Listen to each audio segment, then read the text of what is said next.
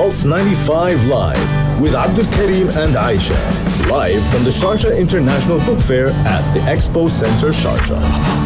Welcome back to the exclusive coverage of the Sharjah International Book Fair back in its 42nd edition. This is Pulse 95 Live from the Sharjah International Book Fair. We're going to kick off our hour with a guest. Her name is Elizabeth Moore. She started as a journalist and then something happened and she decided to start writing books. I don't think she strayed too far away from her articles. I think that as a journalist myself, I understand that. And welcome to the show, Elizabeth. Thank you so much. Very kind of you to have me. It's great to have you here. So, first off, when did you discover your love for writing in general, whether it is journalistic writing or maybe writing creatively and all that? Yeah. I've always written. I wrote as a child. I wrote poetry, and then I started writing articles. I lived in France, so I started writing about food and wine, and little by little, I had more and more children, and the children take up the same energy, I think, to a large extent as writing. So I think you do the short form until you get enough time to do the long form as a woman, traditionally. So, I enjoyed, as soon as my son was 18, then I started writing books. So I think there were probably more than coincidence there, yeah. So basically what you're saying is that you had your babies and you had the other type of baby. You're writing babies, just waiting to be born as well. Exactly, yeah. And what happened when you finally had the chance to start writing books? How did that start? Did you need somebody to push you a little bit or tell you, Elizabeth, it is time to pursue that dream or have that baby you've been hiding and keeping away for a while? I'd actively wanted to do it for a long time, but it's difficult because you don't define yourself as a writer because no one is seeing what you're writing. So I actually did a write a novel course at Faber, and that just sitting at a table with a group of other people that don't know you, don't have any conceptions about who you are, really helped because every week you had to bring something you wrote, and little by little you get some more confidence. And it's a long thing, writing a book. Mm-hmm. People think you write it, you finish it, you close it, you hand it over. There's a lot of rewrites and a lot of the market is interesting now. There's certain demands within the market as well. So I think it's complicated. We live in a complicated time. Oh, absolutely. For writing. Yeah, absolutely. So moving on from writing about food and a little bit of lifestyle as well, why did you choose crime thrillers? Is this something that... Well, actually, it's a very good question whether I did choose crime thrillers. I think everything has to be in a genre now. Yeah. I think I write literary fiction. Everybody else thinks I write crime fiction. So I think it's more. My books are a bit more complicated than the traditional male kind of format of a lot of murder and a lot of killing.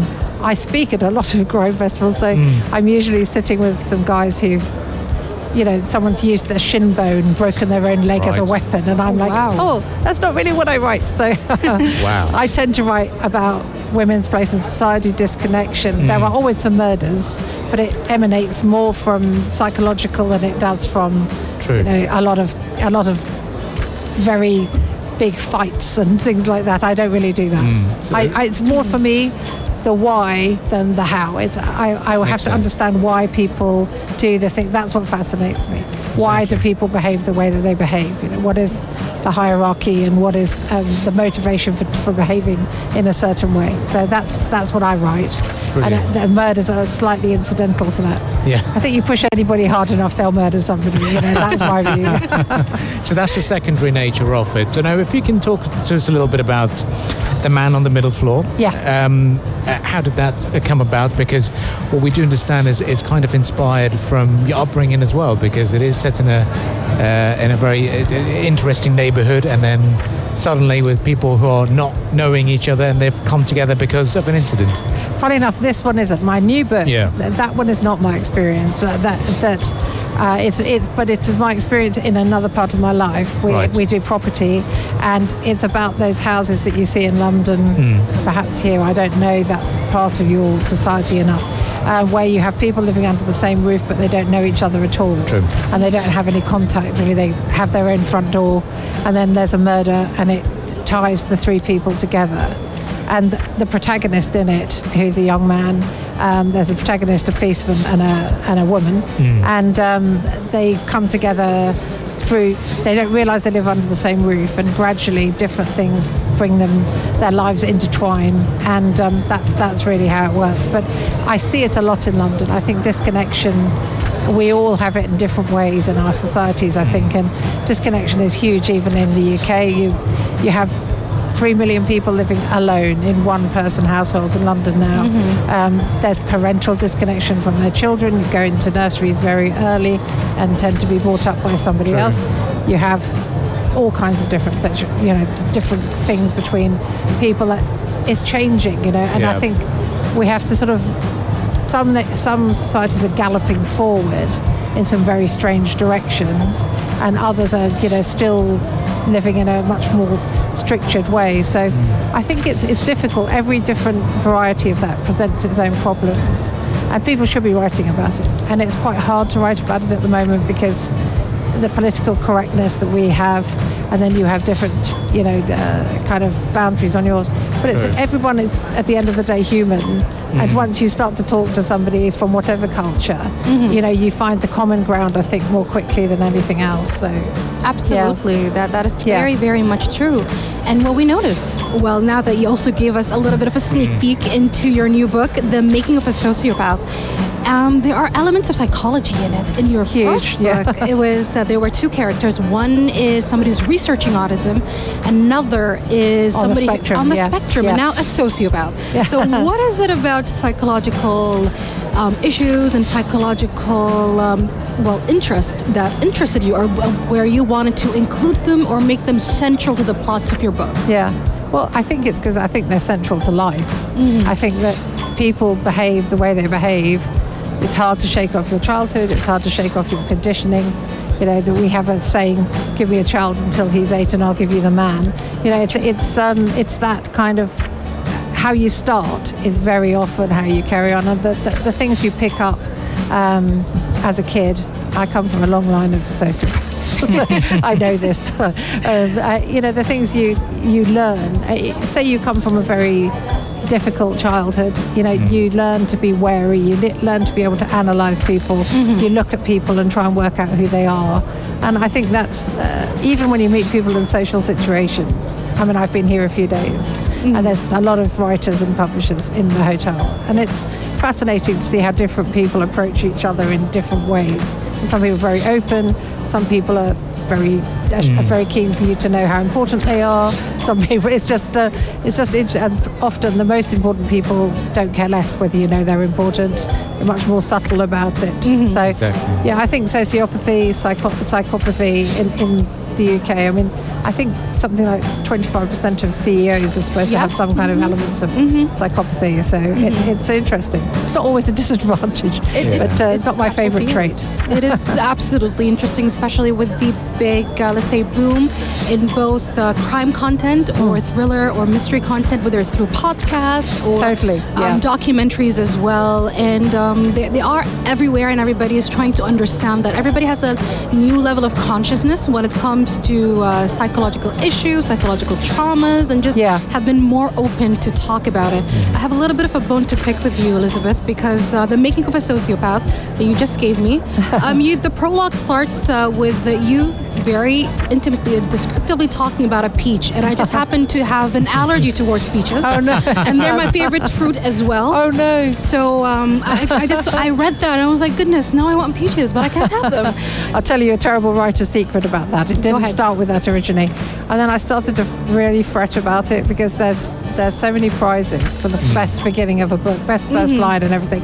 It's very important when someone picks your book up that they're immediately engaged. And I was like, I thought about it for such a long time, and I thought, no, I need to put another paragraph at the front thinking about a peach, because it's such a contrast to what's about to happen to her.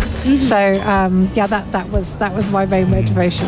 I'd like to touch on the art of writing, and nowadays, especially with this new culture that you also mentioned, and talking about the psychological issues, people can offend anyone by saying anything these days. And I frequently do. So how do you tread on these difficult waters, and what is the thinking that goes behind it nowadays in terms of touching very sensitive topics? Well, there is an awful lot of pre-decided stuff in the market at the moment, Right. and I am a big fighter against it. I mean, the Man on the Middle Floor, for example, they wanted the central character not to be on the spectrum, just to be a little odd, the mother not to be mean, and the man not to be misogynist. And when there were none of those people left in the actual world, I'll stop writing about them. But you have to write about what you see, and I am a big believer that a book is supposed to be there to show, to reflect, and to challenge. And you can't be sanitizing literature, because then what becomes what is the point of it? We have to learn lessons. I realize that there are boundaries, of course there are, within everything, but you have to just try to gently keep the doors open for expressing the human condition. Otherwise we're lost. True. And I think actually human beings progress by going along. They meet a challenge, they overcome the challenge, and then they move on stronger. We remove all the challenges all the time, then we're going to go backwards very, very quickly, I think. Exactly. Yeah. So when it comes to the general viewers and the attendees at the book fair, they turn up to the book signings.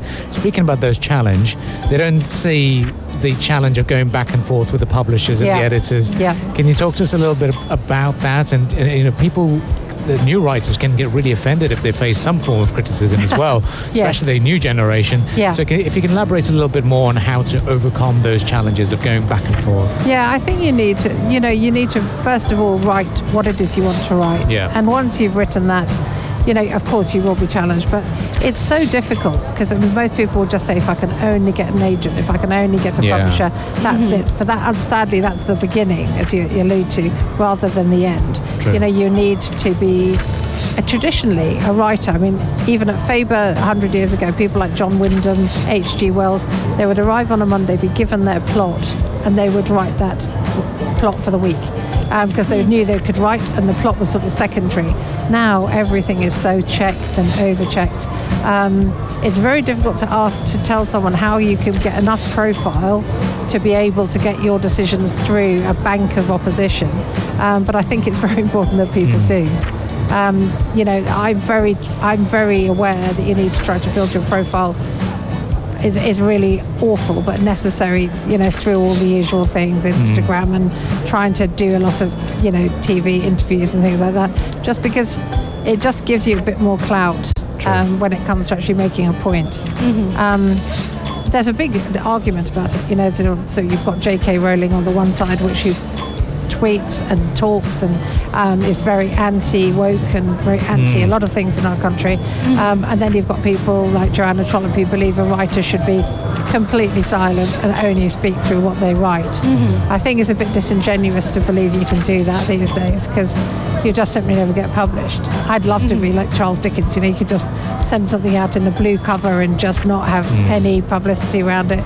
But everything is bestseller lists and who reviews it and everything else. So it's hard to do in isolation. But then you've got self-publishing now. So, in America that really is huge. But then you've got a kind of backlash against that, because if you're at a book fair, for example, they won't have you a lot of the time if you're a self-published author. So I know friends of mine who've sold 8 million books, but they can't really, they're not considered as proper writers, which is weird. So yeah, I think there's a lot of change at the moment in publishing. But as it goes for sensitivity, I think you must write what you want to write. Absolutely. See what happens. Yeah. And since you brought it up about what makes something a book, or is it a legitimate way of writing? Because, for example, from my generation, millennials, and Abdul Karim is a millennial as well. I grew up on writing on the internet. I wrote on the internet, and people published thousands and upwards of 12,000 of words of chapters, and people had followers, and they were anonymous. Nobody knows them, and some of them have been lucky and managed to get a book deal out of it. And honestly, I'm a little bit optimistic in the sense that, even though I agree with you, that is absolutely right, that it's the whole publisher versus the writer in a way. It'll change. It is absolutely changing. I absolutely agree with you, because it's profit versus my passion. Totally. You want to be passionate. You want to bring a story to the table, and then your publisher or the company might say, how much is that going to cost me, and how much am I going to gain out of it? Your budget. You've got 6 weeks for it. Yeah, I mean, writing, whatever anyone says, is still a wonderful thing to do. To write a book, have it in front of you, and to have a hard copy of it, that's I think it's the most sought after thing that people want to do in their lives. It's fantastic. But if you're going to do it trying to please the market, trying to make money, trying to do this, you just want to be authentic and write what it is that you have to say, and after that do everything you can, internet, publishers, whatever, to try to get it out there. So basically write from your heart. I think so. And your brain. Your brain as well. Your brain has to be engaged, I think. It definitely is. I think coming up with those ideas. Now I'd like to ask this question, which I always like to ask a lot of authors, is, we see the books that have been published, but there are a lot of scrapped ideas. Was there any that you think, gosh, I really wish I could go back to it and complete it and focus on that again? I don't let go of many ideas. Okay. I am terrible. I mean, anybody who knows me will tell you. I mean, I'm a bit like a Labrador. I'm like, yes, and this, and then I'm going to do that, and then I'm going to do this, and then I'm going to do that. Because I'm writing a book about this place at the moment. So, which is I'm in the middle of at the moment, and it's fascinating. I think books can do lots of things, but as well as informing, they can make a bridge between, sort of our culture, your culture, and try to explain at the end of the day, the central character is a young boy, and a young boy is a young boy wherever you are on the planet, with the same dreams and the same aspirations, the same desire to play football or whatever it happens to be. And I think that's an interesting one. So it's not really till halfway through the book that you realise where you are.